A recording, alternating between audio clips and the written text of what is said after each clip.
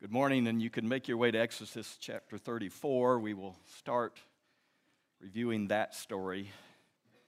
I sort of have a challenge this morning, and I don't want to put Caleb on the spot, but I actually thought, that the reading would be done by recitation. So I have the unique challenge this morning of the fact that whatever percent, I'm sure the vast majority of my audience today has actually memorized the text that we're reviewing from 2 Corinthians 3. So I don't have to spend much time reviewing the details of the text since all of you have memorized that, or most of you have. But I do want to link with what Paul links to from Exodus chapter 34 really quickly, and then we'll move into 2 Corinthians chapter 3.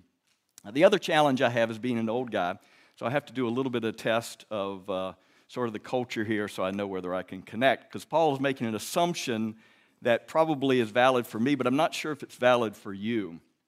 So I want to present something to you this morning that is a remarkable thing. This little cartridge actually allows you to play music that you want to hear in your automobile. Okay? Now, I know this is a new concept to you, and you're struggling to comprehend it, but this is called an 8-track tape, okay? And you actually, if you have the right player in your vehicle, you can choose to, like Dr. McLeod might, choose Merle Haggard here, and play Merle Haggard, your choice of Merle Haggard songs in your vehicle while you're riding along. You don't just have to listen to the radio. Because, see, they invented these vinyl records about this large, and it was really difficult to have that kind of instrument play, or, the vinyl in your vehicle. But now we have this that you can. Anyway, I don't see many of you too impressed. I don't know that I'm going to sell many of them. I don't know what happened. Maybe my sales job, my ability. But for some reason, you already think you have something better than this. Maybe you do. There's some instructions on here for best results and highest fidelity. Did I say it was an 8-track stereo tape? I didn't say it was stereo. Did you hear that? It's stereo, okay? It's not mono AM radio, it's stereo. It says for best results and highest fidelity, do not open plastic cartridge or touch tape. Yeah, that was an issue back in the 1970s. When not in use, disengage cartridge from machine about 1 inch. If you didn't do that, it was all over. You'd have tape everywhere. Clean player unit regularly, according to the manufacturer's instructions. That's not that difficult, is it? Protect cartridge from intense sunlight and extreme heat or cold. Use a specially designed slipcase, right here, in order to store and protect the tape cartridge, okay? So I do have an issue, and Paul is going to have an issue with you, because apparently you don't think old things are better than new things, okay? I'm an old guy, so I like old stuff. And I know some of you are like, this is cool, y'all like do vinyl? I'm like, really? You buy these plastic things and hear the snap and the pop and the fizz and the fuzz and everything else? Okay, Jacob's got a whole collection apparently, all right? If you want to go hear all of that. But Paul is going to say that the tendency is to think that the old is better than the new. But you think the new is better. So I don't know. We'll work and see, but just realize that's sort of your concept. And you'll have to work carefully with the text, because Paul is going to make the assumption that we like the old better than the new, and that the old is more glorious, okay, more beneficial, more important, and more significant than the new, the whatever means you use to play music in your vehicle that you wouldn't want an 8-track tape. So Paul pulls from Exodus chapter 34. You're there now, and Paul tells or works from this story, a remarkable story of Moses receiving the law really for the second time, coming from down from the mountain. And again, there's this description that's unique in these verses where Moses, after spending 40 days and 40 nights on the mountains, come down and his face literally glows, okay? The people are afraid, and he tells them, as they see his his face, that he draws them to himself, he tells them the message of the Lord, and then afterwards he puts a veil on his face. That's verses 29 through 33. So after he finished, verse 33, speaking with them, he put a veil on his face. So the initial coming down, face shining, people are afraid, he speaks to them, he tells them what God has said to him on the mountain, and then he puts a veil on his face. So it's sort of important for you to understand sort of the pattern. And then in verse 34 through 35, Moses is describing the routine operation after sort of the first initiation. It says, whenever Moses went in before the Lord to speak with him, so now he's going into the tent of meeting, he would remove the veil until he came out. And when he came out and told the people of Israel what was commanded, so apparently he was unveiled in all likelihood, when he spoke the words that Yahweh had given to him, to the people. And the people would see, verse 35, would see the face of Moses, that the skin of his face was shining. And then we just get, again, a statement of the narrative of what happened. And Moses would put the veil over his face again until he went in to speak with him. So I'm just reminding you of the background that Paul is going to assume we know as he pulls from it in 2 Corinthians chapter 3. So turn in your Bibles now to 2 Corinthians chapter 3, again, holding that story in your mind as we look at Paul's first in verses 7 through 11 of 2 Corinthians 3. Paul is contrasting the glory of the old covenant and giving evidence that the new covenant glory is far superior. Okay, and again, he's reflecting on this story that gives some indication of the glory of the old covenant, of the law. Okay, so in verse 7 he says, now if the ministry of death, and Paul's going to use three conditional statements, which he is assuming are true for the sake of argument, and they are true, in order to emphasize the glory of the old covenant and then contrast that with the far exceeding glory of the new covenant. So he says, if the ministry of death, carved in letters of stone, and again, he's pulling back, and I need to go back to verse 7, so look in your Bibles, verse 6, okay, he's pulling back from what Dr. Stevenson covered previously. In verse 6, he says, who has made us sufficient to be ministers of the new covenant? So he's introducing this new covenant previously, not of the letter, but of the Spirit. So he's linking back to the letter there and contrasting the Spirit. For the letter kills, but the Spirit gives life. So I want you to see he's continuing this contrast that he's initiated in verse 6, now calling the old covenant the ministry of death, which, again, we just struggle because we don't believe that the old covenant is that significant, which is probably good because we bought into the new covenant. But for them, their understanding and appreciation and what the false teachers would have said is wow, this old covenant is pretty glorious. In fact, it is remarkably glorious and all of its benefits and wonders. So he's going to say, if the ministry of death, it's like, wait a minute, is it really a ministry of death? Does it produce death? They would have said, that I don't think so. But he's going to say that this ministry, this old covenant ministry, came carved on letters of stone, came with such glory that the Israelites could not gaze at Moses' face because of its glory. So he's saying, this old covenant was glorious. Okay? And again, if I walked in this morning to speak and my face glowed, it would have an impact on you. Okay? It's like, what has he been doing? Now, I may have been out in the sun for this past weekend, and that's what happens to my face. It's a sort of glow when I get too much sun. But if it literally had shining brightness to it, it would be like, wow, that's something has happened to Mr. Kosin, okay? And it would have been attractive to you, maybe scary to you, maybe. And so that's what Paul is saying. Hey, the old covenant did have glory. All right? Moses' face shone. That's pretty incredible, okay? I've spent a little bit of time this weekend with the text trying to seek the Lord's face, and apparently it didn't result in any glow, okay? You aren't impressed with that. But Moses, speaking with Yahweh, receiving the law, his face glowed. And so Paul is saying, hey, that is glorious. And if that ministry that produced death was glorious, and it was brought to an end, okay, and then don't go to the veil yet. We're going to deal with that later, okay? But if that was brought to an end, either the fading glory of Moses' face is probably what he's talking about. It didn't last. Will not the ministry of the Spirit, so now he's contrasting again the Spirit, the ministry of the Spirit, have even more glory? And of course, the rhetorical question is, yes, but he's going to keep piling on to give evidence. We have a ministry of death contrasted with the ministry of spirit. Go back to verse 7, and the Spirit produces what? Life. But the letter kills. He's going to add another contrast in verse 9. For if there was glory in the ministry of condemnation, was there? Now wait a minute. If you were with a part of the nation of Israel in Moses' day, what did you see?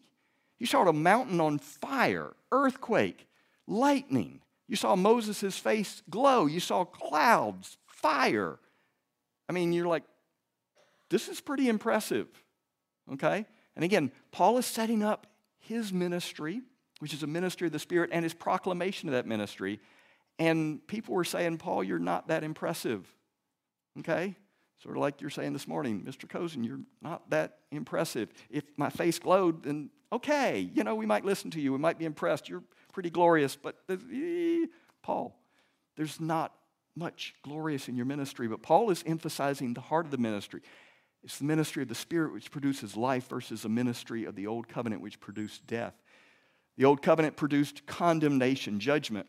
Again, I can't this morning cover all of what the law is and how it functions for us as believers. Okay, through our study of 2 Corinthians 3, 4, and 5, we'll get pieces and parts, and we'll get a little bit of that today. You'll get it in your survey courses. You'll get it in your theology courses. Please work that out.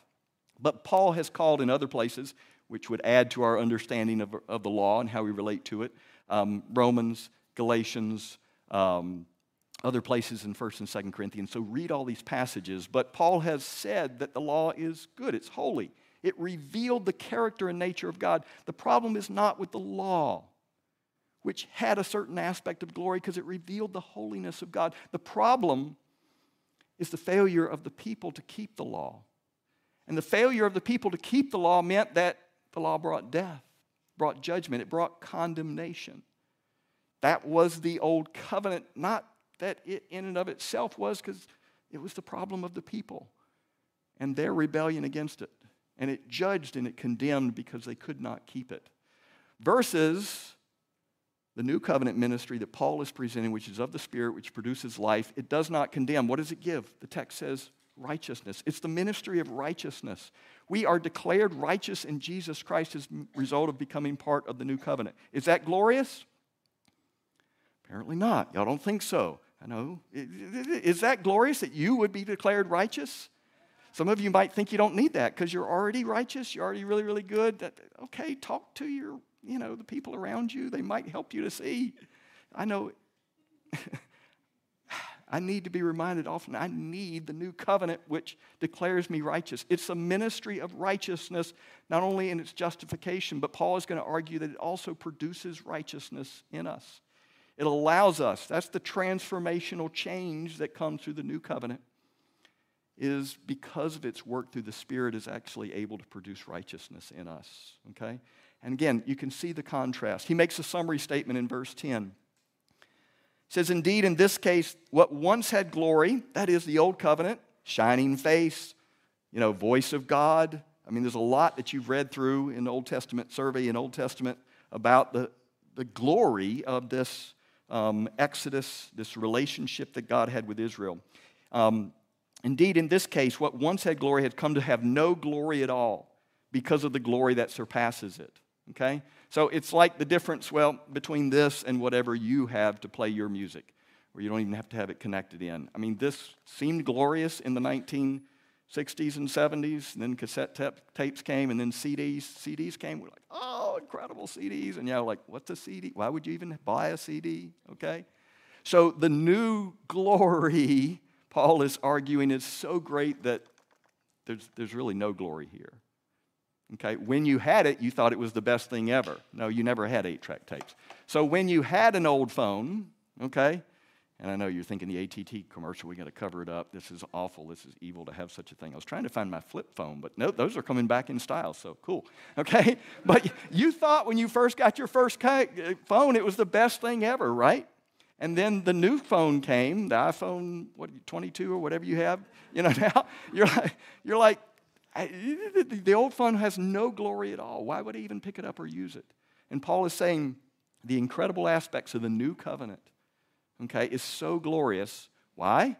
Not because of necessarily the outward show, a shining face, but because it allows us to be righteous and declares us righteous. Doesn't condemn us. It brings life, brings the means of transformation rather than the means of death. And that is so much more glorious than anything the old covenant could bring. The last conditional statement is linked to the temporariness in verse 11. For if what was brought to an end came with glory, again, Paul has argued that the old covenant has been done away with because of the new covenant, much more will what is permanent have glory. So this is just the comparison between what endures. This did not endure.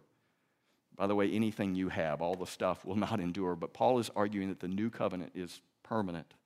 Through the Spirit, through the work of Christ, through Christ's coming, that is the means of it never being taken away. Would you like a phone that never had to be replaced, never had to be upgraded, never had to... He's like, oh, and by the way, it would keep getting better and better automatically on its own. They're going to come up with that. Or maybe they won't because they want you to buy new phones, all right? So Paul is saying this is the final, this is the end, this is the complete. The old covenant has been done away. So he's made clear the contrast between the glory, okay, of the new covenant, which is far superior where the old covenant has no glory. Now, we probably need to define glory really quick, and I don't want to steal all of Mr. Bernansky's thunder for next week and the continuation of a work on glory through these passages, but let me just simply define it as very basically the word means something is important or weighty or significant, okay? To have glory is to have importance or significance, all right? So to glorify something is to put something in excellent display, to proclaim it as important or significant, okay? Now, when we glorify God, we don't add to His glory. He is glorious. He doesn't need us to add to Him. So when we glorify Him, we are simply saying, you are important and significant and weighty and heavy because you are infinite. You are all of that. Okay, so we don't add to when we glorify God. We are acknowledging something that is true, all right? Green Bay Packers, you could glorify them. They actually sort of kind of won, yesterday. So, and by the way, you're cheering them on doesn't actually have any impact on the team. I know you think it does. I'm going to glorify the Packers. I'm going to talk about them. I'm going to be excited about them. I'm going to watch them. But, unless you're actually calling Aaron Rodgers, he doesn't care. His play is unaffected by whether you cheer or not or whether you wear your jersey or not, okay? Sort of a connection there. We glorify God because He is deserving of glory. We put Him in excellent display. And by the way, we glorify something in our lives always, constantly, okay? We're talking about something. We're making something significant and important. And Paul is saying choose to glorify God, who is ultimate, and choose to allow the glory of the new covenant to transform you. By the way, what you glorify transforms you, okay? That's a little scary when you think about the Green Bay Packers, but work that out, okay? But when we glorify God, God is in the transforming business as we seek to elevate Him. So Paul is saying this is so much more glorious.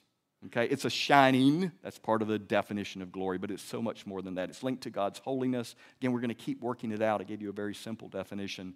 But Paul is saying the new covenant is so much glorious, more glorious than the old. In the second part of the section, in verses 12 through 15, Paul is now proclaiming the proclamation of the new covenant ministry, okay? And he's saying we are very bold since we have such a hope. What is the hope? The hope is not only the glory we have through the covenant now, but the blessing of the new covenant is that it actually extends into eternity. We have something to look forward to, a certain hope of being ultimately glorified, okay, when we are removed from this place of sin and of death and of condemnation, and all sin is removed. So that's the hope that the new covenant provides, and Paul is saying we are bold. He's back to talking about his ministry.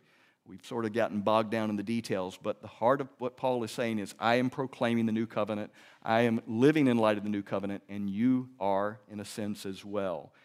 So he is very bold to proclaim, and then he contrasts himself with Moses. Notice in verse 13, not like Moses, who would put a veil over his face, so that the Israelites might not gaze at the outcome of what was being brought to an end. Some translations have what was fading away. Again, I've only got a few minutes, so I can't sort of expound this whole text, but the text seems to indicate that the veil that Moses put on his face was to keep them from seeing the glory fade. I actually don't think that's the proper interpretation. I humbly am taking a different interpretation. This is a challenging passage. Obviously, in 2 minutes, I can't review all the reasoning for that. But Paul seems to be directly contrasting his ministry of openness, and boldness and proclamation with Moses covering his face to hide the glory. And again, I can't go into all the reasons why he would do that, but it was really related to the next verse. Look at the verse in verse 14. But their minds were hardened.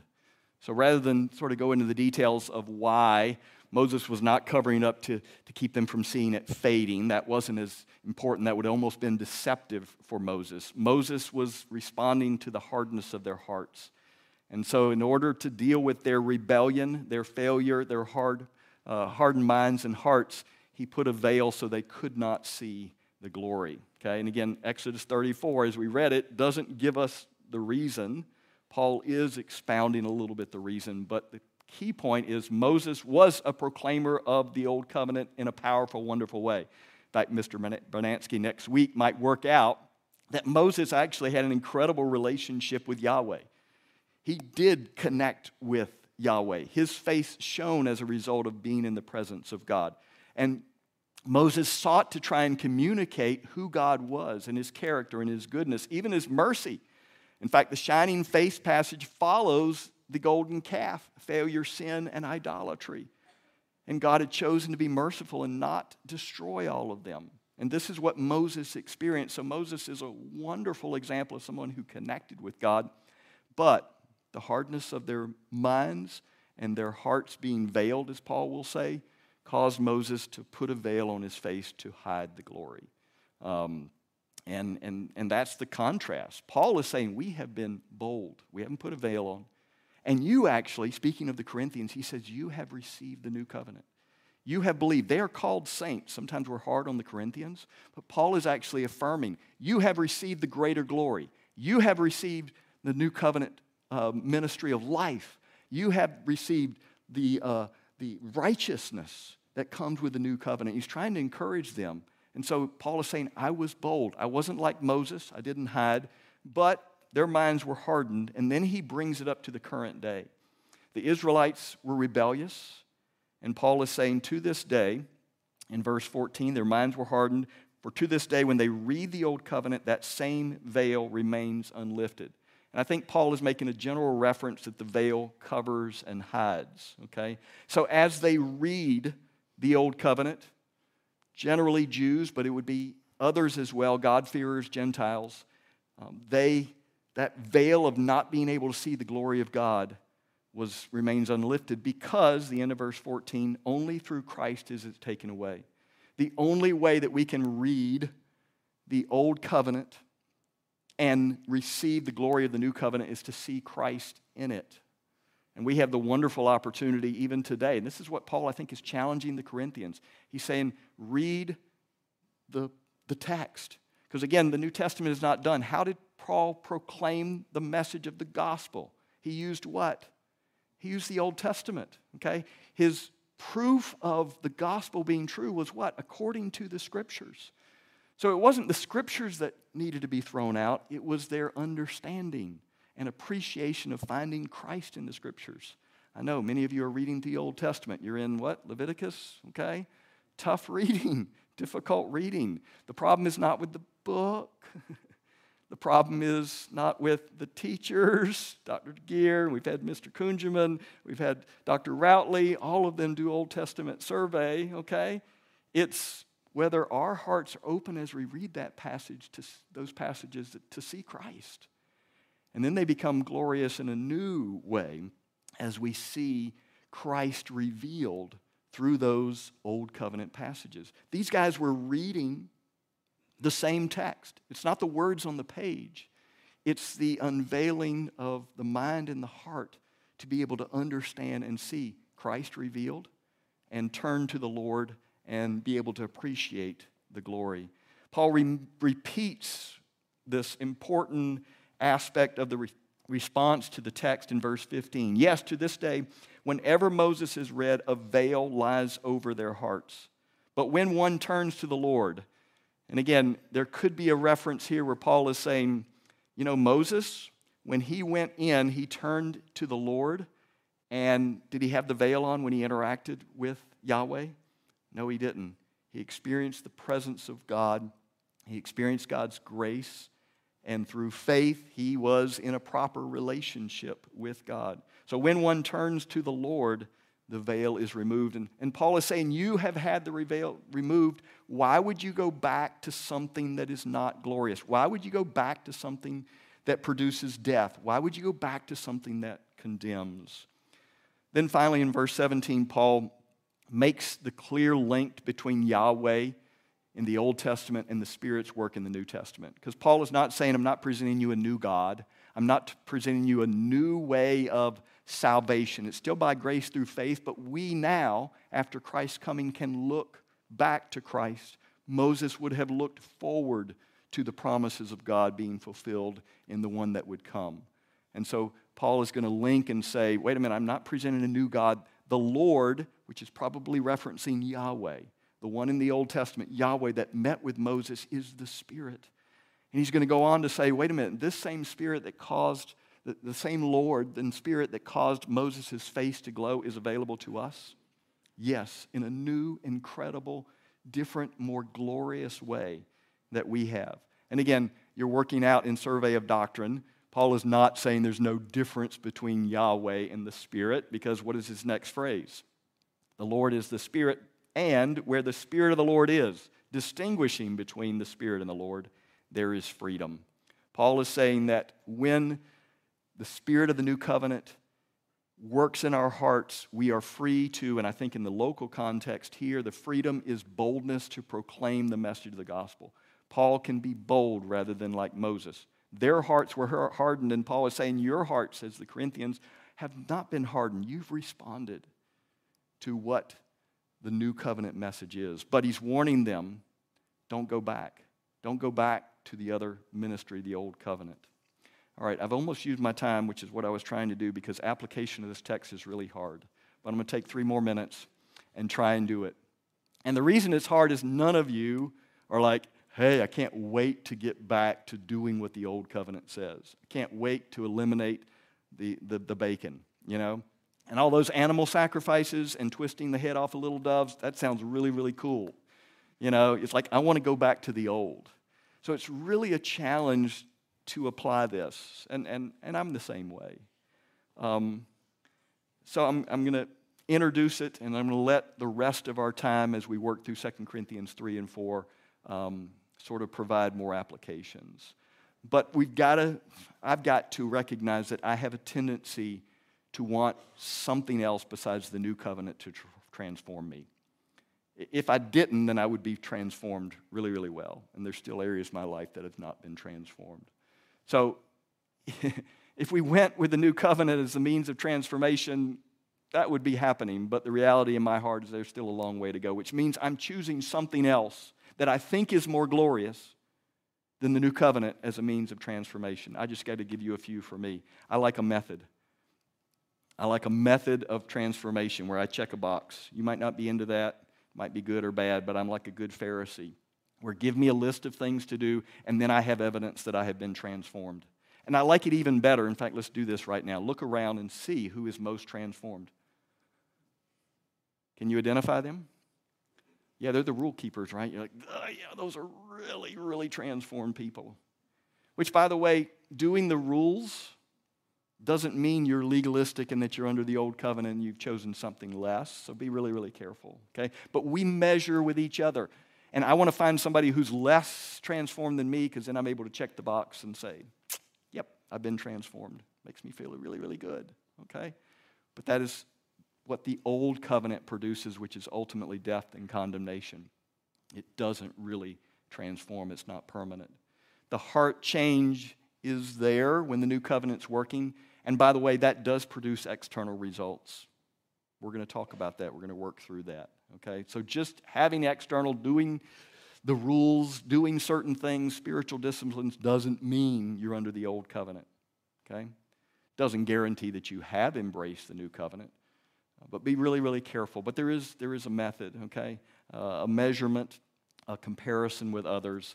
Sometimes it's about making the right decision. We're like, hey, I picked the right school, therefore I'm guaranteed to be transformed. I came to Emmaus Bible College. Some of you actually right now are like, yeah, it's not working out. You think if I had to choose the right spouse that God intended for me, if I take the right classes, if I, and you base it on a decision. That's not the new covenant working, okay? Some of you are like looking for or have experienced experiences. You're like, if I have the right experience, then that is transformation. That is change. Again, Moses, the people saw and experienced all kinds of incredible, glorious things. But it didn't mean that they were really transformed. The new covenant provides that transformation, and wonderfully, God does work through experiences, but the experiences themselves do not guarantee that we're being transformed by the new covenant. All right, I've given you a few. You can come up with 13 other ones of how you tend to seek to be transformed. And those things are glorious, but they don't have an enduring glory. They're not a glory that comes through the Spirit. They're not an internal glory that then shines forth in various ways that maybe we don't like to measure. But I actually don't think that's the primary application, because I've given you negative applications. So let me leave you with a positive application. I think Paul really wanted people to be awed by the glory of the Spirit working through the new covenant. And again, the contrast helps us with that, but we struggle with it, okay? And he's saying, do you see what you have in Christ? Do you see the revelation of everything that we have in relationship with God by grace through faith? And why would we choose any other method of transformation rather than running to embrace all that God offers in the new covenant? And again, that's fuzzy. We like checklists, but that's not the basis of transformation. So let me encourage you, be awed by the glory that God has given us in the new covenant. Be overwhelmed by it. If you aren't, it's like, oh yeah, that's cool. I got saved and I'm forgiven and I'm going to heaven. And no, you've missed the glory. You've missed the incredible glory that is wrapped up in the new covenant. And I've got to work hard because I've been part of the new covenant for longer than you have. But I need to daily work hard and say, this is the most incredible, glorious thing, that even if my face never shines, I have received glory that is so transformational. And why would I choose anything else to change or transform me than what God offers in the Spirit? We aren't getting all the way there. Again, I was forced to stop at verse 17. Come back next Monday, Mr. Menancy will work out verse 18, the theme verse of being transformed. Hopefully I've been able to set the table for you in light of what Paul's been doing to what he wants to do, so that we might be convinced to embrace all that we have through the new covenant. Father, thank you for your word. Thank you for the wonder of your work in history. You met with Moses. You met with the people of Israel. And your glory was displayed. Your holiness was graphically illustrated and even written down. The laws that revealed how holy a God you are. Thank you that in the new covenant, through the Spirit, we have life linked to what Christ has done for us. Thank you that we still obey because your commandments actually are linked to our love for you. But our obedience is linked to the work of your Holy Spirit transforming us and changing us.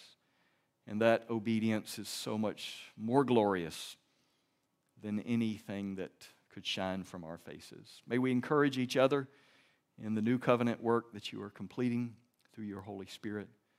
May we challenge each other to not chase anything else, no other glory, no other means or method of transformation, but return over and over again to what you have given us in Christ.